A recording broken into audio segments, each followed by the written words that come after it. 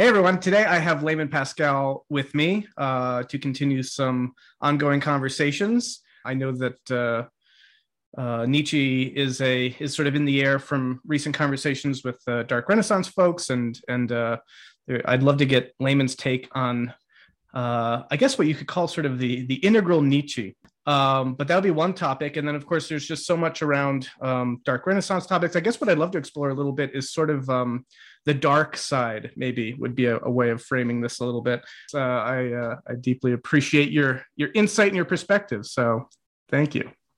Yeah, great to be here, Brendan. I like you. These are always good conversations. I think you're, orbiting the center of all this stuff. Thank you. So yeah, I don't know. Let's just dive in. I guess we could just make a hard pivot to Nietzsche and integral theory and stuff like that. Whichever you'd like. Yeah, let's do that, because the interview you gave, I thought, was one of.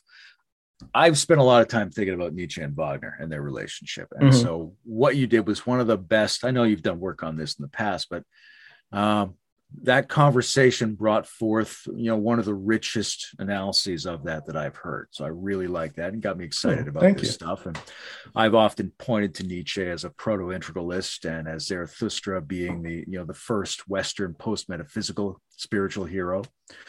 The how as opposed to the what.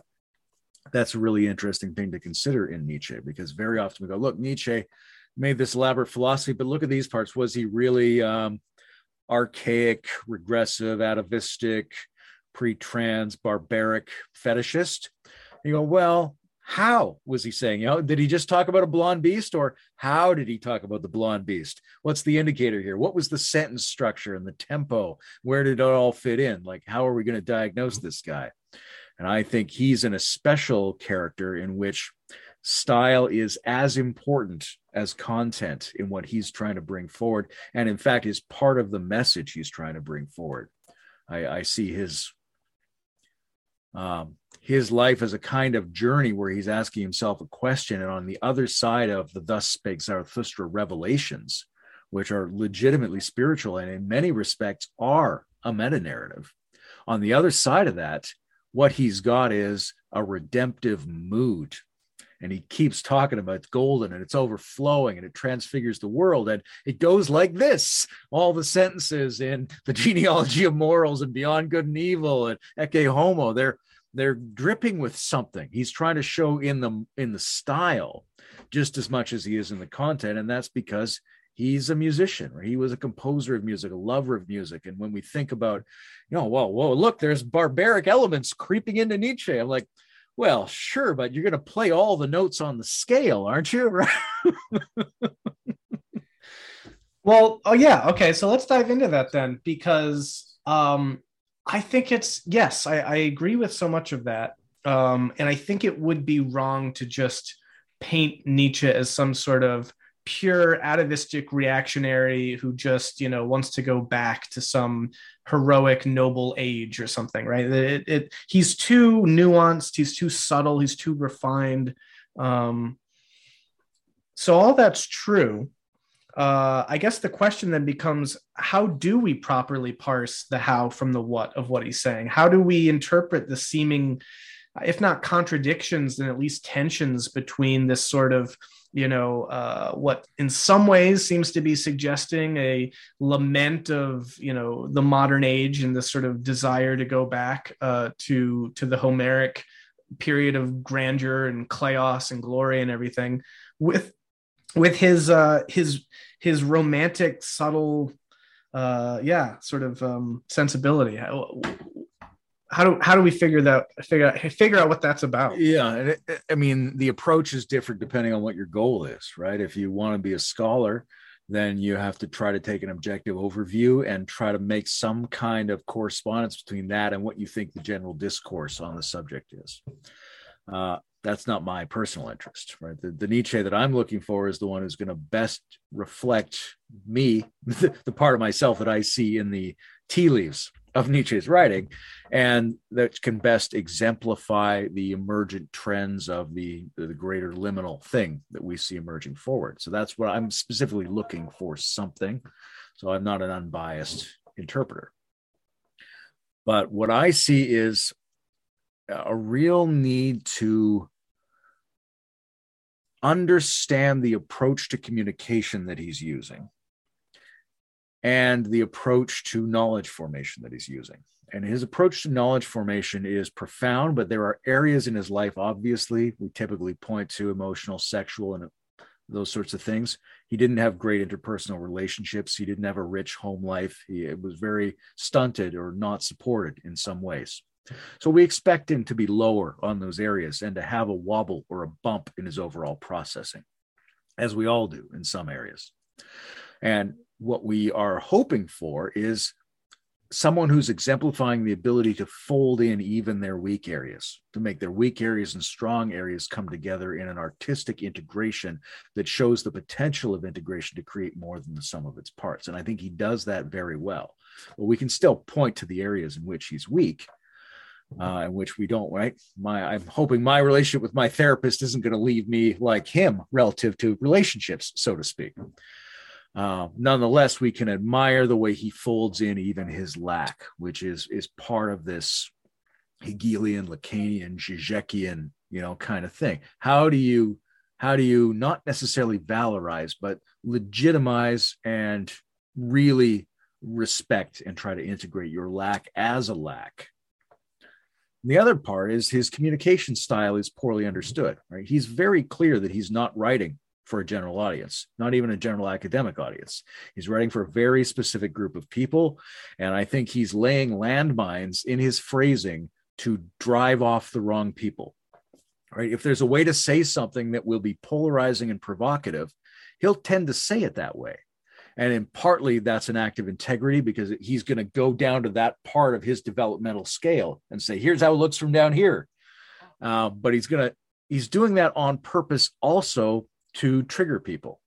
Because if you're going to hear that with a conventional social associative triggering, you're not the reader he's looking for. He's looking for a reader who has what he calls the third ear, right? Somebody who hears that there's a structure underneath the associative affect, somebody who can clean the words coming in. If he uses a dismissive, pejorative term, you have to clean that first and then hear the idea. If you buy into the phrasing, then you go down a path and you're exited from understanding what he's trying to say, which he wants. He would rather mislead the wrong people than communicate to them. There's a very specific target audience here. And I think understanding that helps us to make that distinction you were talking about.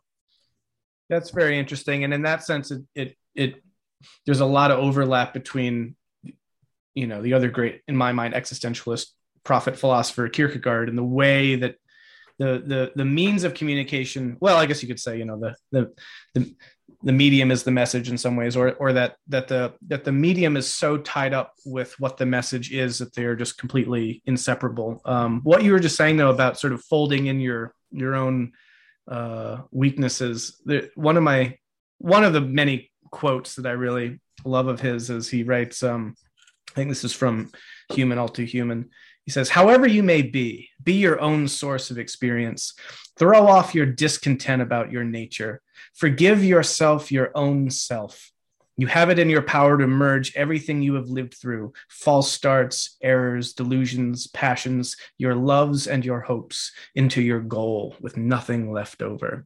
And I love the idea of that, of being able to turn everything into something that you would will, I guess, and to will maybe even your own lapses and lacunae.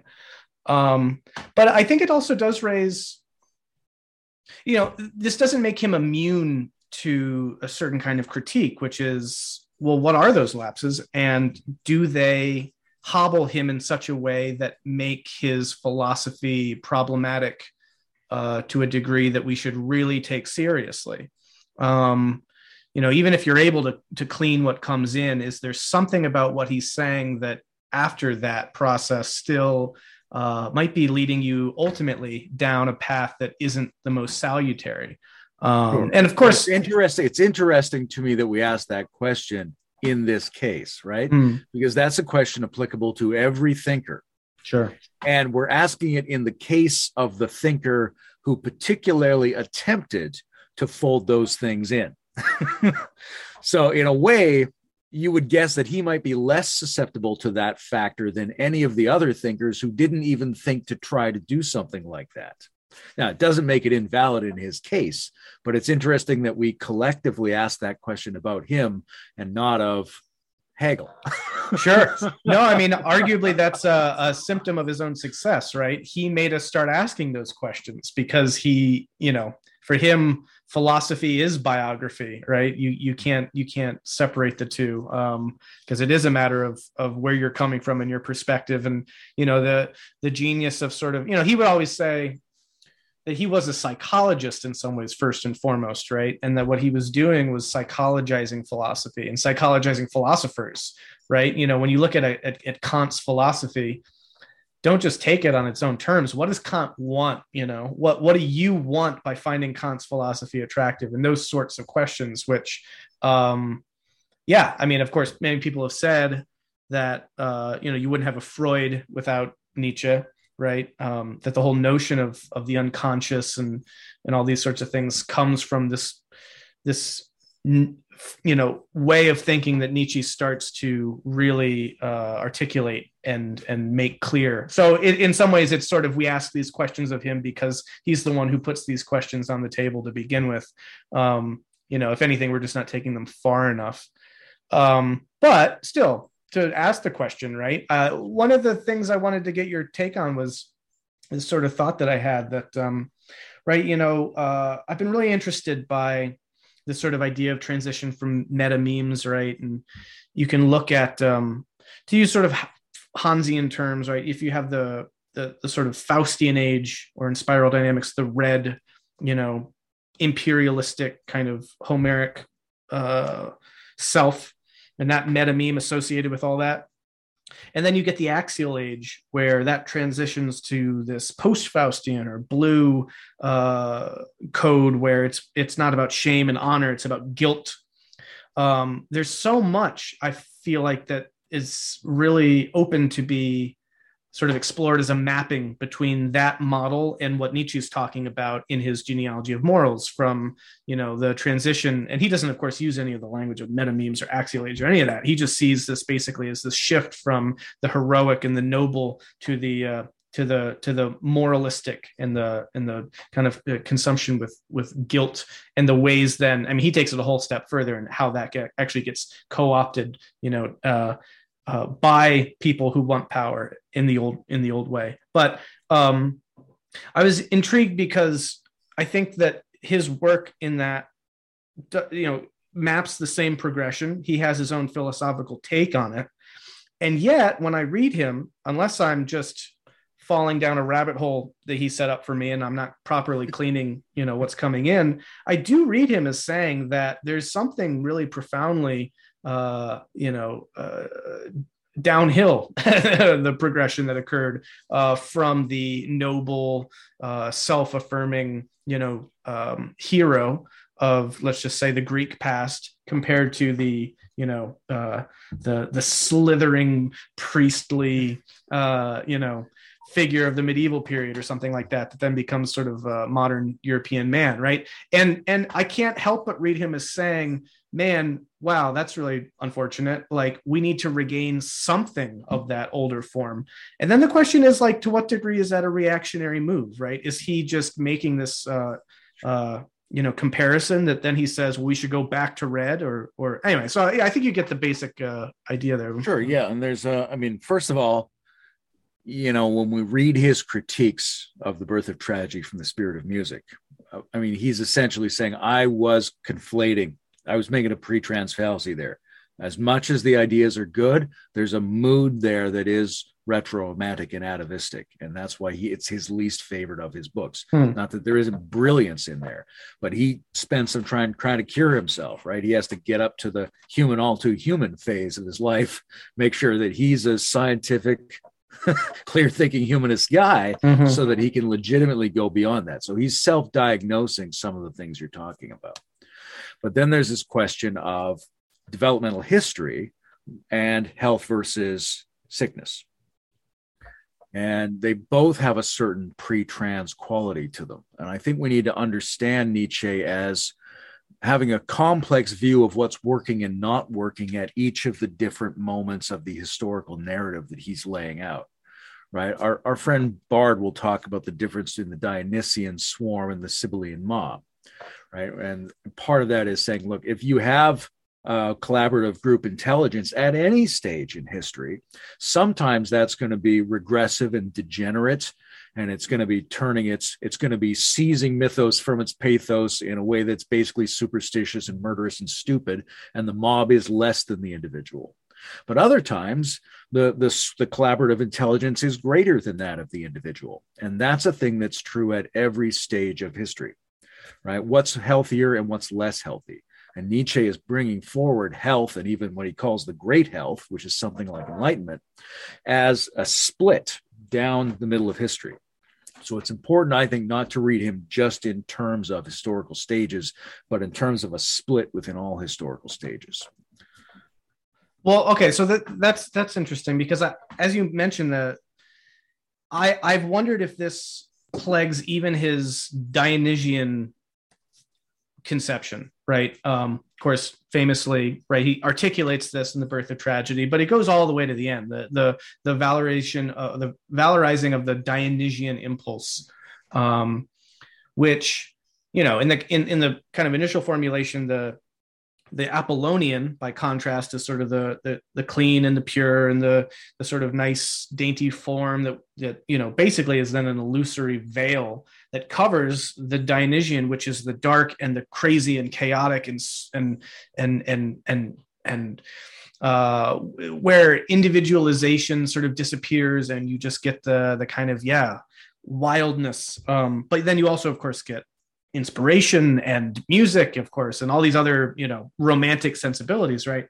I guess the question is, like, to the degree that this pre-trans fallacy is going on, and this came up with my conversation with Owen Cox and Daniel Fraga, is sort of like, are we making a false assumption that what is at the core, or at the root rather, is somehow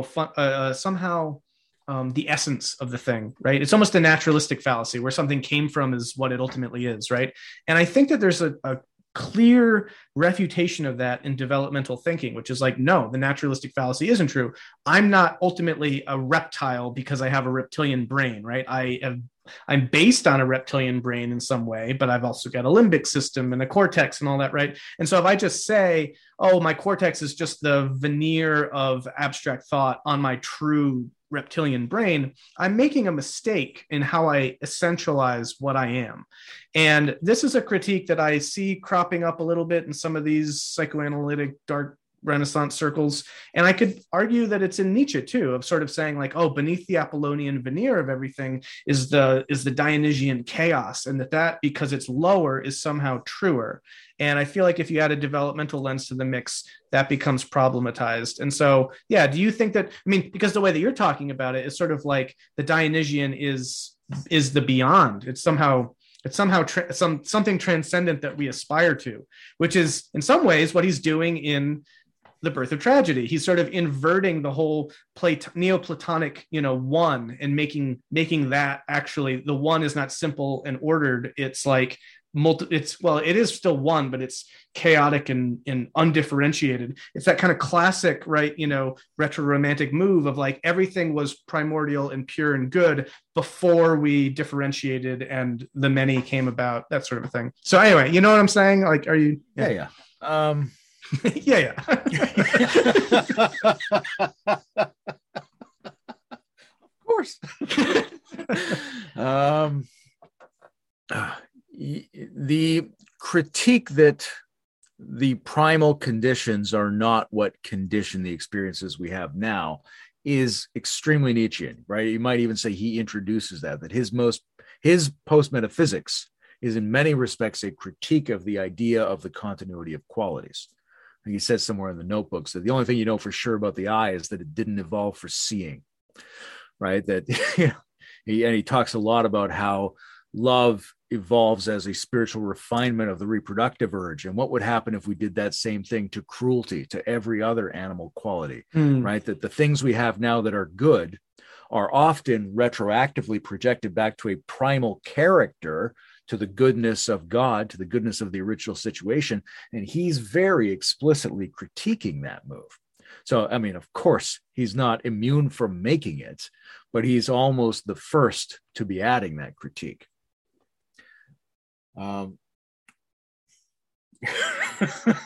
That was a silent. Take me back to the question you just asked that I said, of course. Yeah. So is there a potential sort of, is he making the retro romantic error? Oh, yeah. And I mean, I think this is where we have to take very seriously his self-critique of Birth of Tragedy from the Spirit of Music.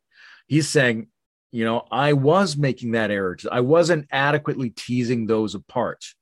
And if we look at what Dionysus means in Beyond Good and Evil, compared to what it means in the Birth of Tragedy, it's quite different. And even in the Birth of Tragedy, he's not saying that the Dionysian is more primordial.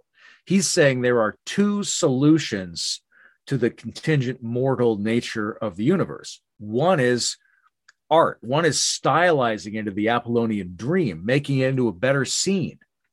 The other is the Dionysian relinquishing your own separative pressure to get back in touch with the underlying energies. And that those are both important strategies, and that the greatness of the pre-Socratic Greek culture, like the greatness of the Renaissance, was that it was able to bring both of those together. And that's what gives cultural regeneration. So he's making that argument from the very beginning. But if you trace out Dionysius over the course of things, he's at the end calling it the philosopher Dionysus, right? He's making it much more a character of logos. It's the god of the philosophers, but it's a seducer, tempter, protean, transformative, ecological, god. So then, right? So then maybe this will help me gain greater appreciation for some of these dark Renaissance directions, which again, also, again, after some of these conversations, I do have a very deep appreciation for wanting to focus on these sorts of things, but I'm intrigued too, because if the notion, though, that is potentially there is not just we need to kind of be aware of and get in touch with our deep, chthonic urges and impulses and that sort of a thing. If it's not just saying that, if it's actually saying we should transfigure them in the way that you're talking about to this sort of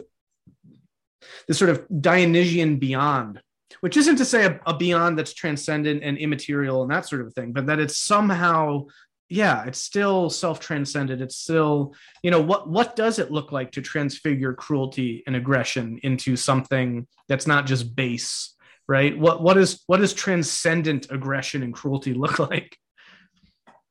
Yeah, if you look at, there's a great question for all of us to confront, which is to what degree is Wilber Nietzschean, right? And so one of the definitions of spirituality that Wilber gives is the highest stages of any line. And that's the one much closer to what Nietzsche is saying, right?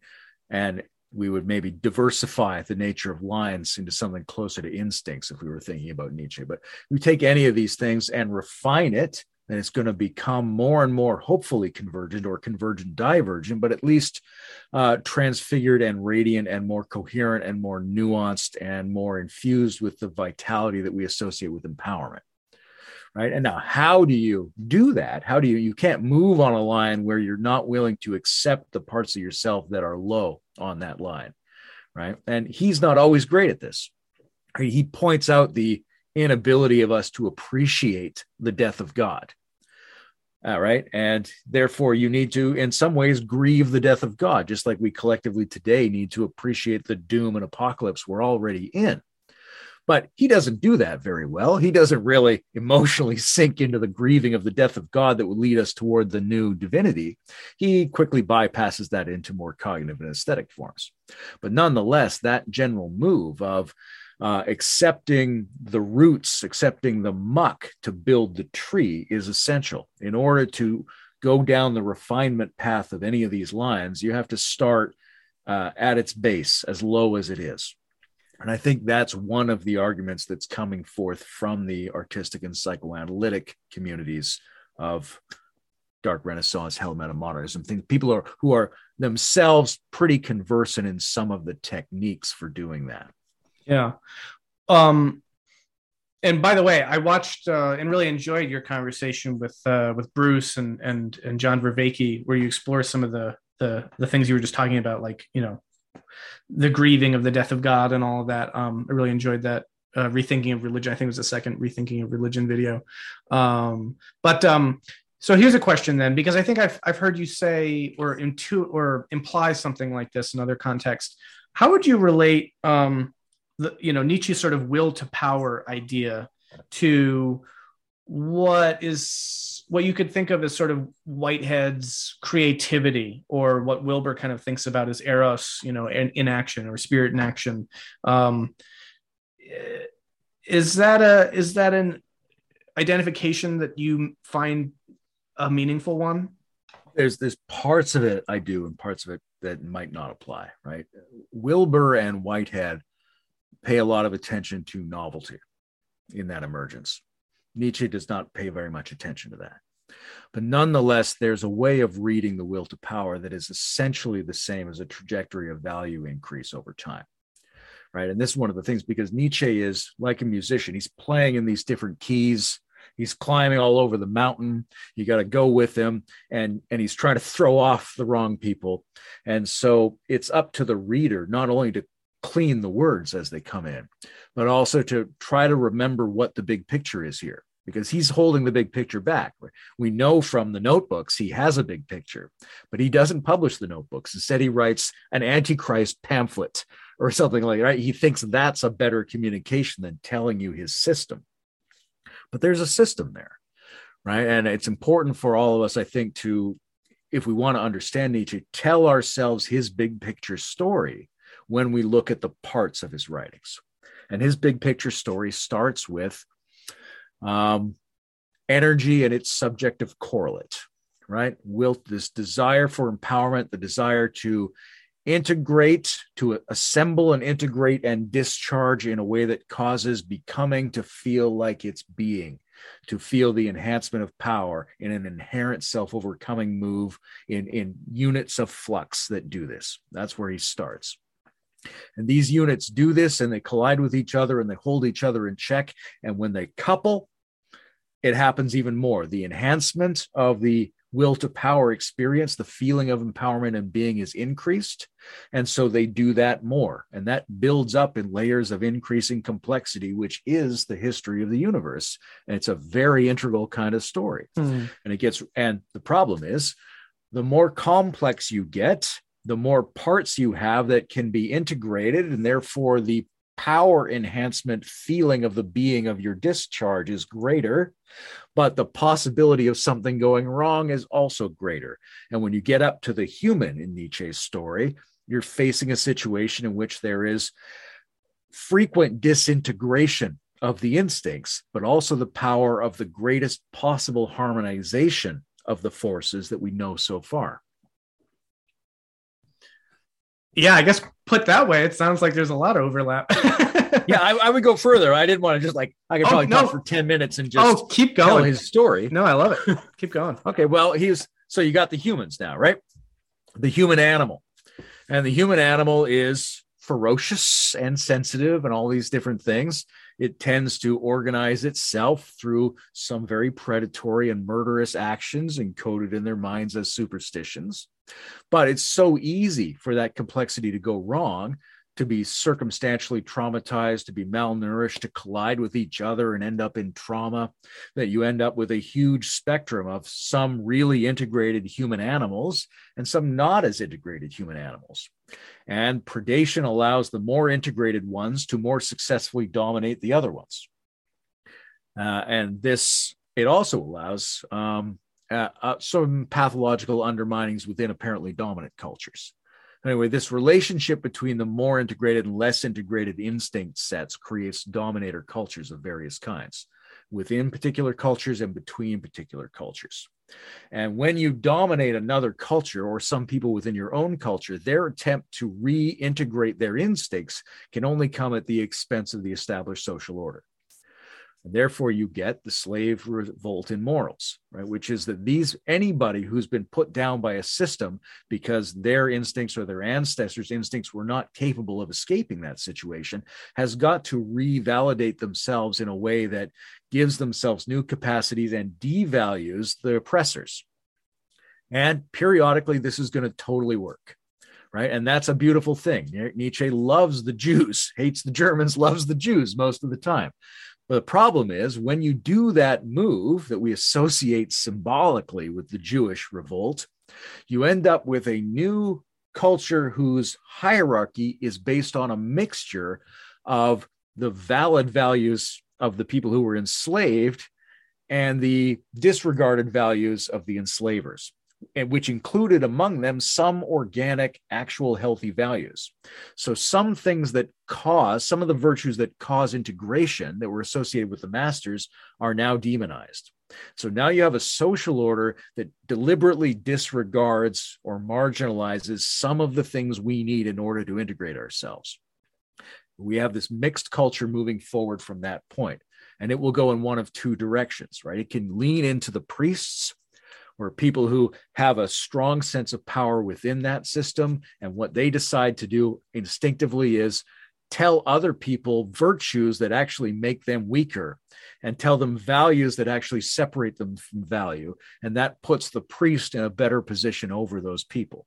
Conversely, there's periodically moments of healing. There's the Dionysian cults. There's the Renaissance. There's the, gay science, cavalier, poet, artist, warriors that he likes so much. There are moments when this is getting healed, and there are places where this is coming apart.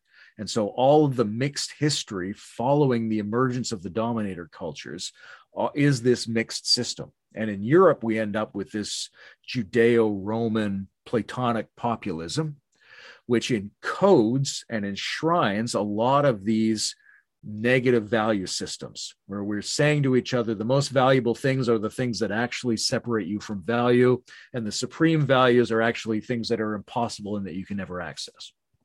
That's definitely going to undermine itself over time. The tree can't chew its own roots off and survive for too long. So you get a downward arc within one region of the world at that time. Now, maybe it's in other regions, but he's looking at this one. Problem is that one's producing new modern technology.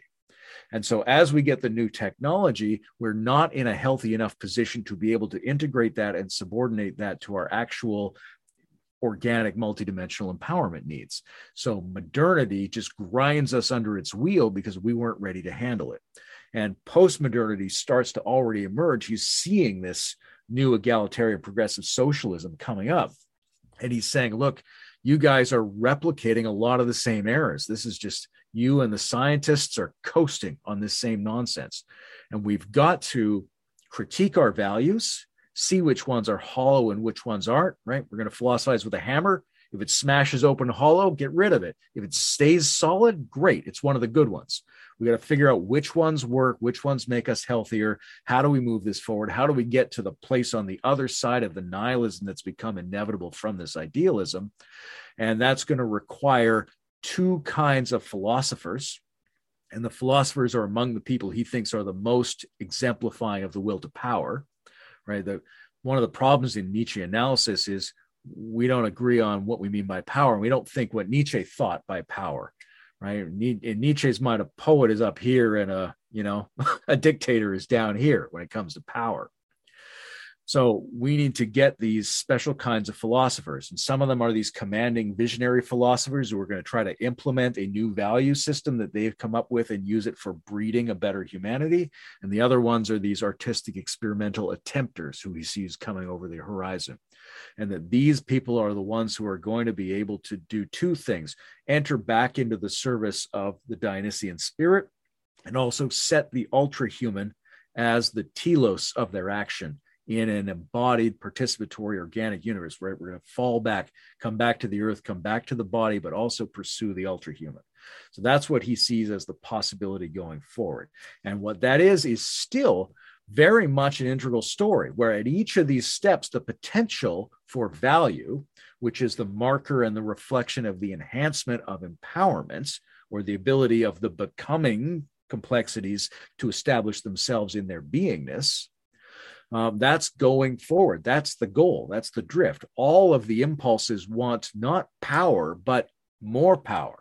And the coherence of more power is what we call value. So this is a story of the increase of value over time and of a conceptualization of how we could get there on the other side of the meaning crisis, essentially. Love it. Brilliant. Well said. But here's where I want to ask you a question too, though, because I feel like at the risk of opening myself to an easy critique from our dark Renaissance friends, there's a way in which I see the focus and fascination with domination as being problematic, right? So, and I see it a lot in Nietzsche, and even in the story that you were kind of telling, right? It's sort of that the how we conceive of power is, I think, yes, it's the crucial thing that needs to be clarified, because is power just, oh, I have the ability to express myself, I have the ability to be who I want to be, even as that is within a matrix of, interpersonal connection and, like, right? Because, okay, the difference between someone who can just, oh, I can be what I want to be, I'm going to go out there, I'm going to go beat up the mailman, just because I feel like it, who are you to say different, like that's a form of power, I guess. And provided that there's no power that's more powerful to stop me, I can be a nice little petty tyrant, right? But then there's another power that's like, my goals and aspirations are to be a certain kind of person. And those include not beating up the mailman. Maybe I want to hear what the mailman has to say. Maybe the mailman's not such a bad guy, or maybe whatever. Like there are certain responsibilities to my fellow man that I take into consideration, right? And there are certain people, there's sort of almost a kind of libertarian bent that kind of look at, any kind of imposition on what you want to do is now rendering you less powerful. Which is to say, basically conflating power with domination. It's like, what is power? Power is exercising your ability to make another person or thing subservient to you, basically in every condition. And for me, I feel like value is certainly tied to power, but I don't think that the more petty tyrants out there, the more beat up male people in the world is an increase in value, right? So being able to parse what power is and what the growth of power really means, and being able to articulate that in a way that isn't just basically a limitation of someone's power or will to power in the way that I think the guilt systems are of like these blue moralistic traditional codes, right? Of saying, no, thou shalt not do that. We all know you want to go beat up the mailman, but a higher power says that you can't and shouldn't. And so, okay, now my power is constrained and now I internalize that and all this sort of thing, right? But like in my view of the world, like a healthy human being doesn't want to beat up the mailman. And I don't think that is a limitation or, and this is sort of, I'm not sure if I'm doing a good job of articulating what I'm seeing, some of the contours of this debate here, but I see a lot of conflation of, if I'm not able to go beat up the mailman, then I'm domesticated and I'm weak and I'm effeminate and, the liberal modern culture, right? It's like, but no, I think one of the beautiful things about sort of the integral narrative is that people evolve towards greater and greater interpersonal awareness, so that the increase in power actually leads me to appreciate the perspective of the mailman, and not just want to dominate them, right? So I guess to put that all in terms of a question, what's the relationship of power to domination? And the last thing I'll throw into that is sort of the added, I'll own, right? That like, I wouldn't say that domination shouldn't play any part in the future of the universe or anything like that, right? Like there are areas of existence in which domination should be, I'd say, the thing that governs. And a lot of that does pertain to the animal kingdom, right? Like you can't watch a nature documentary and then feel bad when the gazelle gets eaten, because then the lion doesn't eat, right? And so that's the way that works. But again, this is where I see that retro romantic fallacy of like saying, oh, well, if that's and also the naturalistic fallacy. Well, if that's where we came from, if the lion is powerful because it ate the gazelle, therefore we should be more like the lion. We should go beat up the mailman, right? That's a conflation that I don't want to make, and I don't think needs to be made. So can you tease apart some of these things like power, domination, integration? Sure. And obviously we could throw the words around in different ways, right? You could say like domination is a word like power. You could, well, if I could actually extend it to encompass everything, it would just have to have all these different shades. Or I could use it to mean the negative as opposed to a positive. There's a real risk of this fetishization of degenerate versions of power. And I think that's nihilism, right? Nihilism is, in its most general form, processes that devalue the things that give us value. And in an evolutionary structural context, that means rolling you back toward more primitive versions. They're more primitive versions of the same thing, right? It's still a power process, but it's actually less powerful. Right? The people who are more powerful, you think of a great martial arts master or something like that. That's very different than a guy who's going to beat up the mailman. And it feels more potent, right? This guy can't get anything. He can't find any better power option than beating up the mailman. That's very low grade, right? So there's these processes which outburst from us in fascism, but are essentially nihilistic and lurking with us most of the time, that can't get power in a complexity level and roll back to a simpler level. Right? And so that's problematic. We want to minimize the degree to which that happens. But none of that can allow us to not feel the risk and the obscenity of what the overall tree of power is like under all these conditions. Right? Nietzsche is asking himself to take a real risk.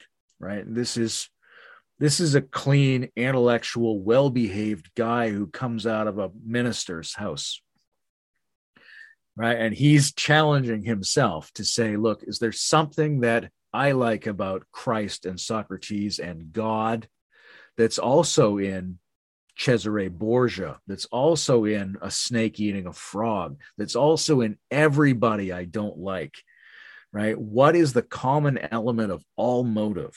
High and low, because only if I understand that total Dionysian tree will I be able to start making the meta valuation system. The revaluation of all the values means you have to put all the values on the same line, which means you have to see what they all have in common, from Buddha to a rapist. What is that commonality? And you have to be able to emotionally, effectively allow yourself to go down all those pathways in order to do that. So if we don't allow ourselves that, if we won't take that risk, we can't find that universality. But when you find that universality in varying degrees, it is a graduated scale where there are these increased intensities where the goal of the universe is the enhancement of power. And so it wants to move and invent up those scales. It doesn't want to go backwards. Feels bad, feels demonic, feels nihilistic, feels fascistic, all those things, right? One of the interesting things about separating the Dionysian swarm from the Sibylline mob is this clarity it brings to the way Nietzsche constantly denounces mythic German nationalism. There's nothing he dislikes more than German nationalism, right? And that's a mythic mob empowerment thing. But he's like, no, that's the exact opposite of what I'm talking about. What I'm really talking about is Stendhal or whatever it is, right? And he's carefully trying to make this polarized teasing and show you the directionality, right? Even in his friend Wagner, who is a great genius, and he says, yes, this is a great genius. He put a lot of hope into this guy, but he wants to go, look, here's Wagner and here's Bizet, right? Wherever you look, if you look closely enough, you can see a polarization that shows you the direction toward more integrated power or the direction away toward regressive disintegrated power in any context you examine. And I think that's one of the things we could really learn from him, is to find that polarization, that value increase and value regression within any topic, any idea, any word, any thinker. Yeah, for me, the reason why, and I agree with all that, I just why this becomes so fraught, and I think why for me the the how do I want to put this?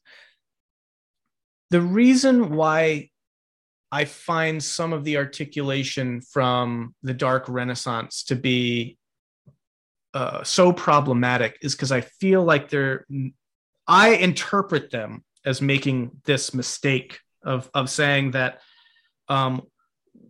they're making the power equals domination conflation is how I hear it. They're making and maybe I shouldn't personalize this so much, but I also want to be very explicit about why I feel like all this stuff matters so much, right? I feel like there are ways, right? Think about this, right? I mean, if you think about sort of what the postmodern left is about, and you think about what the sort of alt-right and sort of right wing is about, I see this as sort of the postmodern left, and I mean like the kind of extreme elements of this, the kind of woke mob mentality, is doing this resentment sort of thing, and they're doing that priestly thing, and they're doing the identification with the victim mentality in order to gain power in the way that is just sort of a crude power play, in a way that Nietzsche very brilliantly describes and accurately. On the other hand, the sort of alt-right, right-wing side of things is genuinely attracted to that red fascist kind of simplistic power equals domination, and we want that, and in some ways they're both doing the same thing, right? This is why you can see some of the green being articulated in red forms is a lot of what the woke thing is about. They're both doing the same. Power is domination. Power is power over people.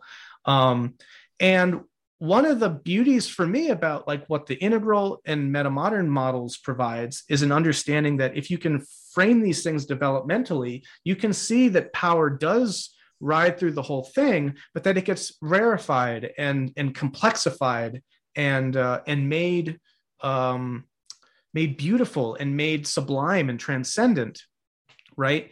And I guess in all of these things, I see the attraction of a regression to power as domination.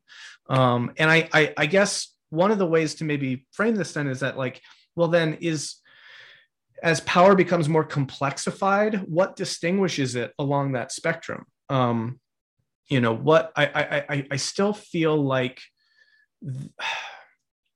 we need to get clear about what it is that we value, right? What are the values here?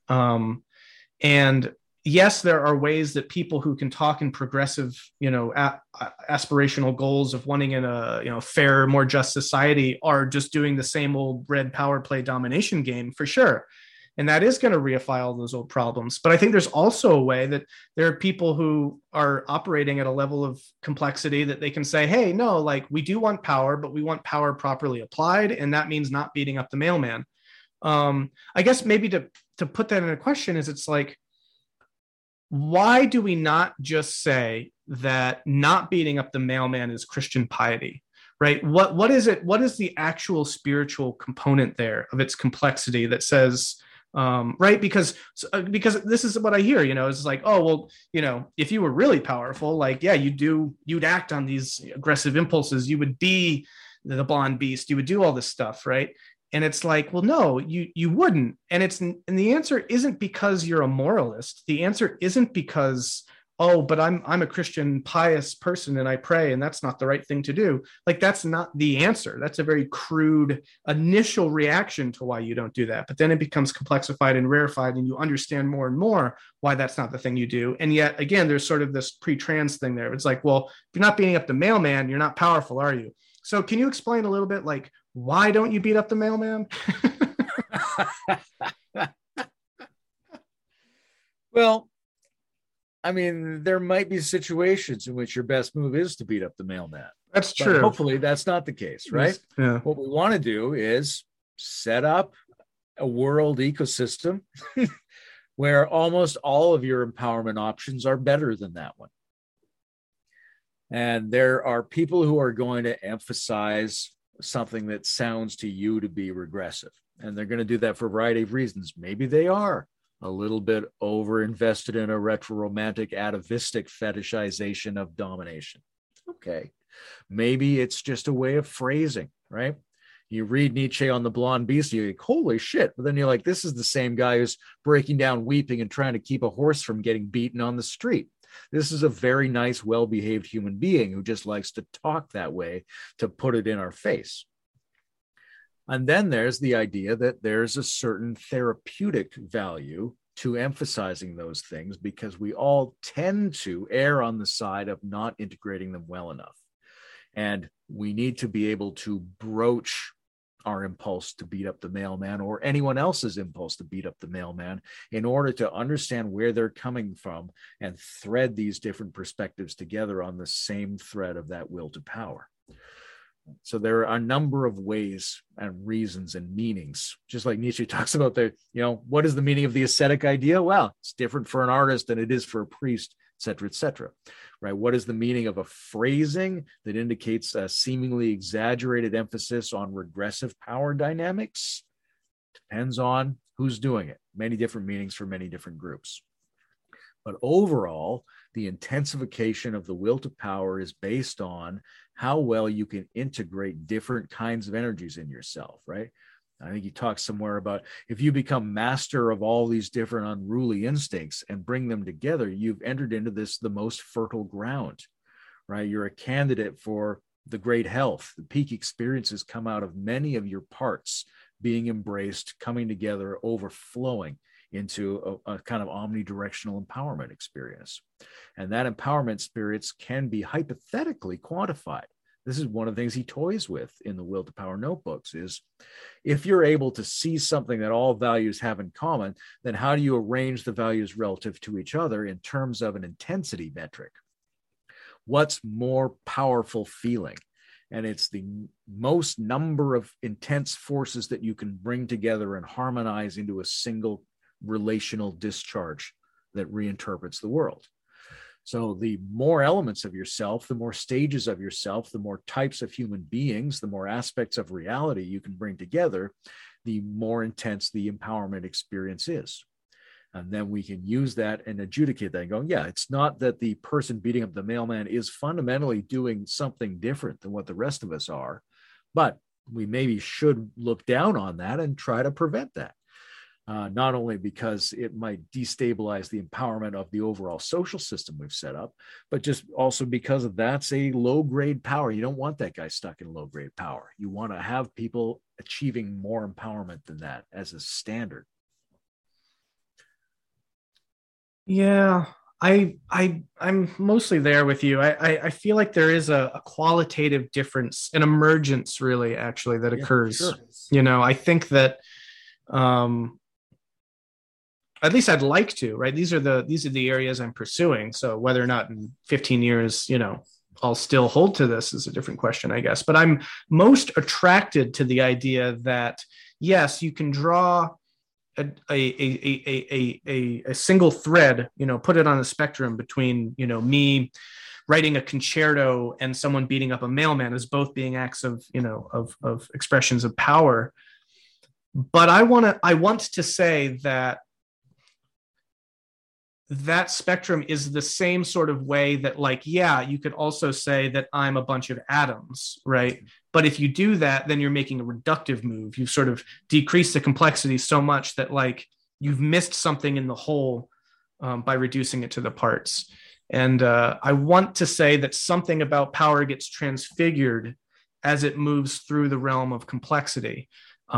Which, again, this is sort of my whole point, right? Which is that I think the classic reductionist move, which is always destructive, it's always regressive, right? Is to break things down into its parts, thinking it can maintain the essence of the whole in the parts. And sometimes you can do that, and sometimes you can't. You can do that with elemental matter, but you can't do that with life and matter. Like there's an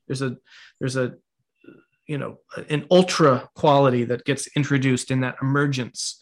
And then you stack another emergence on that and another emergence. And to try to reduce something like culture to matter becomes so ridiculous and absurd that you wind up, that's nihilism. That would be a reduction of value in the intense sense. So I want to say that, yes, we can draw a distinction in the sense that there is this sort of golden thread that ties it all together.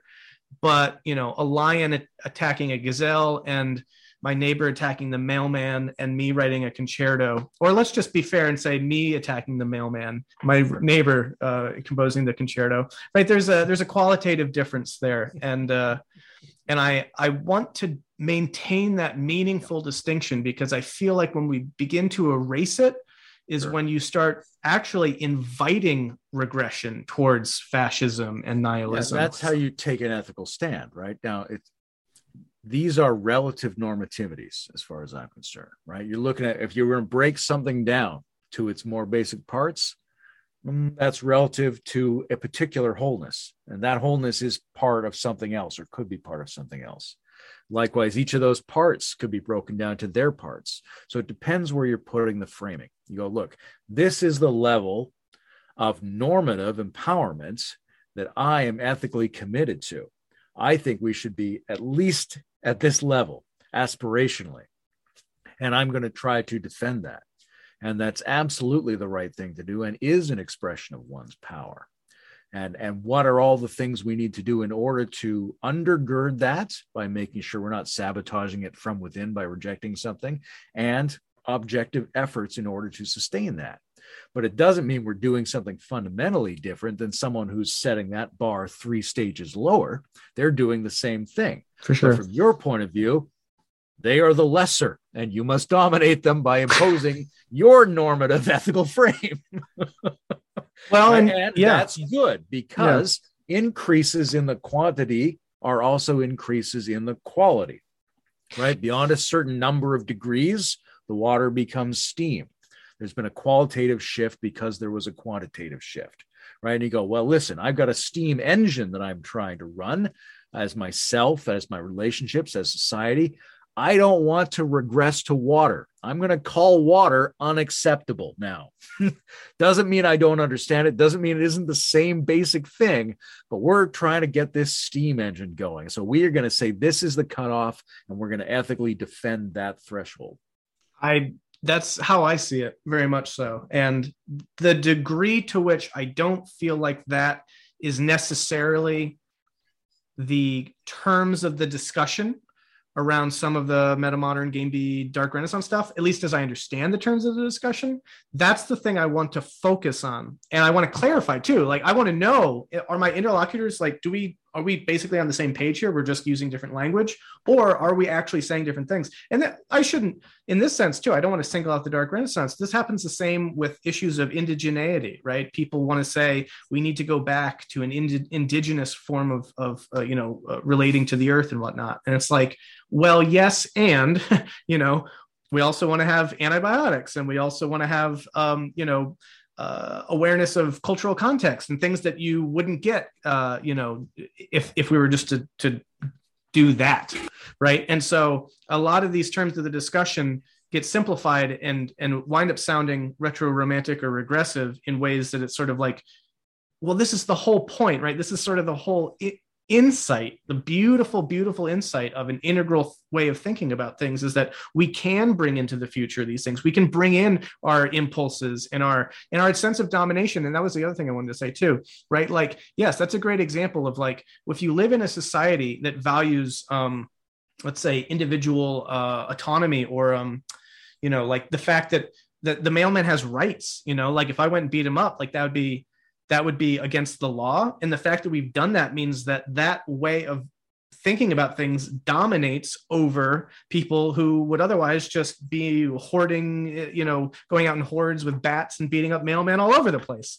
And so, like, then you can start to really appreciate the importance of domination, but it's domination for the sake of, right, not just, oh, isn't it how great is it that we get to dominate these hordes of mailmen, attackers, right? It's like domination for an end that I can, that's the point, I guess, is that it starts becoming something beyond just domination for its own sake. There start becoming other things. And I don't want to start sounding idealistic in the kind of classical sense, right? Or like transcendental, like, oh, now it's about idea. And so now domination is all, justified. No, it's like, it's more than that. But anyway, I don't know. Is there anything at this point in this conversation you feel like it needs to be thrown into the mix here? I think there's work to be done in terms of the ethical clarification of these things, right? We can see in Nietzsche that he's making ethical stands, and they can go in a couple of different directions, right? One is the ethical stand evidenced by his behavior and how he thinks a person should act in the world.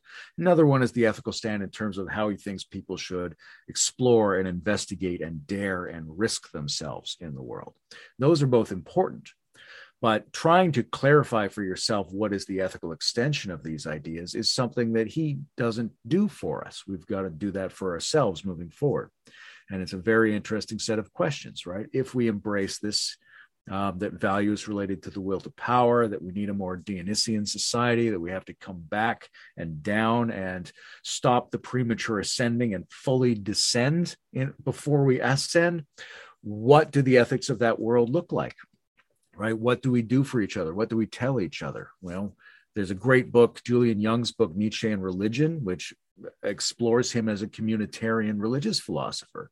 It's a very interesting book. He touches on a lot of themes where you might assume that Nietzsche is promoting the individual power seeker against the herd, but Julian Jung thinks it's very much the opposite, that the advanced individuals are the way of making the folk community function. That Nietzsche never lost the communitarian mythological project of Birth of Tragedy. One of the places you see this is in the way he talks about noble relationship between peers, which we might just call being an adequate team member, right? On it, when you're playing soccer, sometimes you lead, sometimes you follow. You have to be capable of both. You honor each other, you honor other people scoring, you honor the other team, even though you're trying to defeat them. There's this recognition, respect for the other as a source of power, right? And that if you fight them, you want to fight them with honor. You don't want to take advantage of them for no reason, although in a plane crash, you might have to eat them, right? There's all these complicated, obvious things about what it's like to improve your power by honoring the power of the other and honoring the power of the collaboration. Right? There's no sense in which the ethics of how to do that are in any way opposed to the ontological philosophy of the power drive as the fundamental nature of reality. Yes, I would definitely agree with that. And I think it's important too, because it's that very distinction that I came to this conclusion pretty quickly after reading Nietzsche, was sort of like, because there's a certain way you could read him, and maybe this is for the readers that he's trying to throw off the scent or something, but doing so dangerously, because you could read Nietzsche and be like, oh, I'm just going to be totally uncompassionate and unpitiful, and anytime I see a person who is panhandling or something like that, I'm just going to shout and scorn them, and that'll make me feel empowered, right? And there's a certain you could use a certain kind of chapter verse citation that could back that up.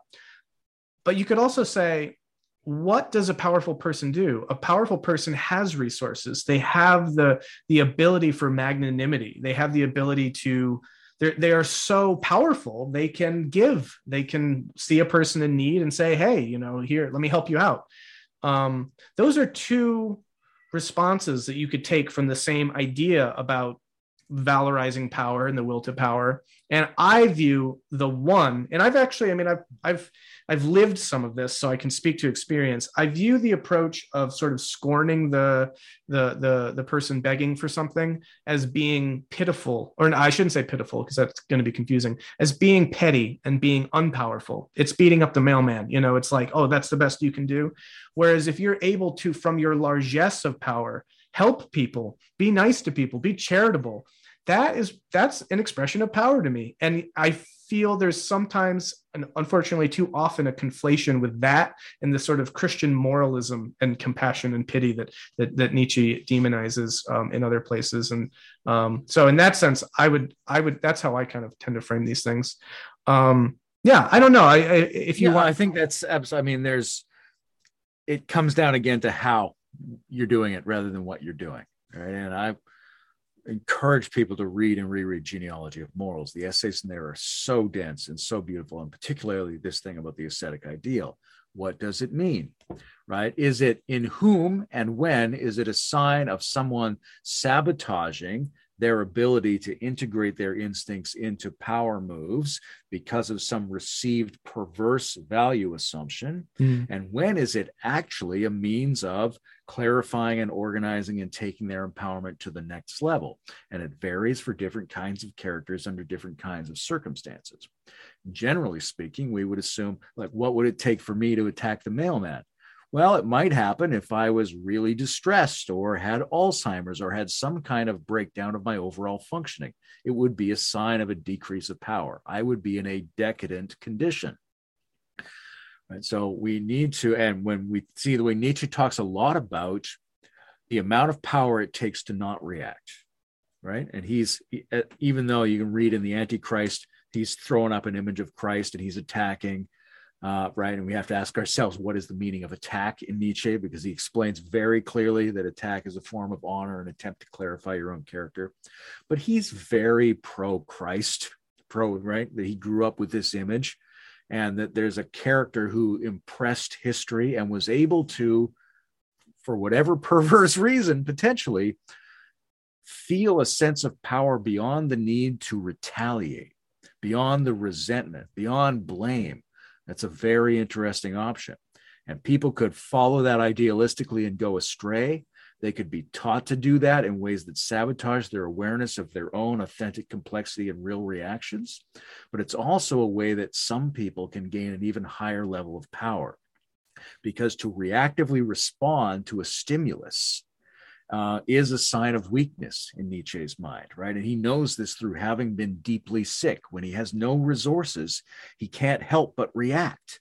And when he has power again, he doesn't have to worry about he doesn't have to attack the mailman because there's some reason, right? I hate the fucking mailman. He did this, right? You don't have enough power to go beyond that or have a better strategy. So there's a sense in which reactivity, which we see in a lot of right and left regression to amber and red, which is this weird tribal reactivity that indicates that they're essentially weak and craving some kind of quick burst of empowerment, just like you might want a quick burst of sugar, but it's not nutritious. It's not really going to give you the great health. And I mean, I think there's a fascinating thing at the end of Zarathustra, right, where he holds a party for the higher men, right? And these are the higher men. They are the great human beings of history in a way, right? The people we would say these are the Martin Luther Kings and the Buddha is there, right? These are the higher men. And he says, look, you're not the ultra human. You're not there yet. And he goes out, he talks to his animals, he comes back in and they're having the ass festival. They put a donkey up on the table, they're drunk, they're laughing. And he says, this is the best we're going to get right now. The higher men, who are the kinds of people we used to still call the higher men, combined with this humor and this anarchy and this revelry. If we can get that together, we at least have a decent initial approximation of the path toward the ultra human. You're nowhere close yet, but this is the best we can do at the moment. This is where we would start. The actual virtues of higher spiritually developed human beings with revelry and indulgence and collaborative immersion and psychoanalysis and art and embracing all of these things. Get that together somehow. That's at least a starting point. Well said.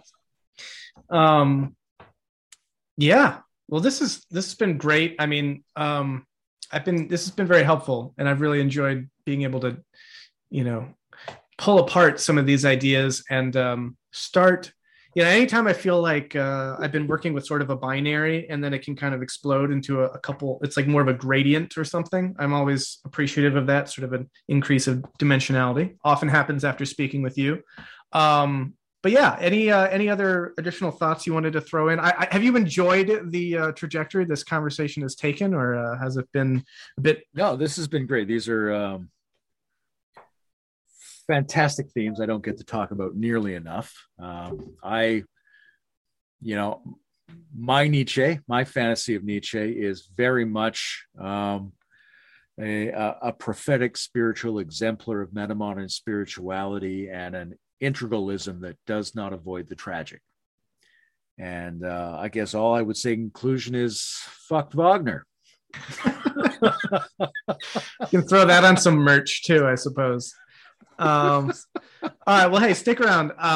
But I'll finish this off for now. So thank you so much. I really appreciate this, and we should talk again soon. Absolutely. Love it, Brendan.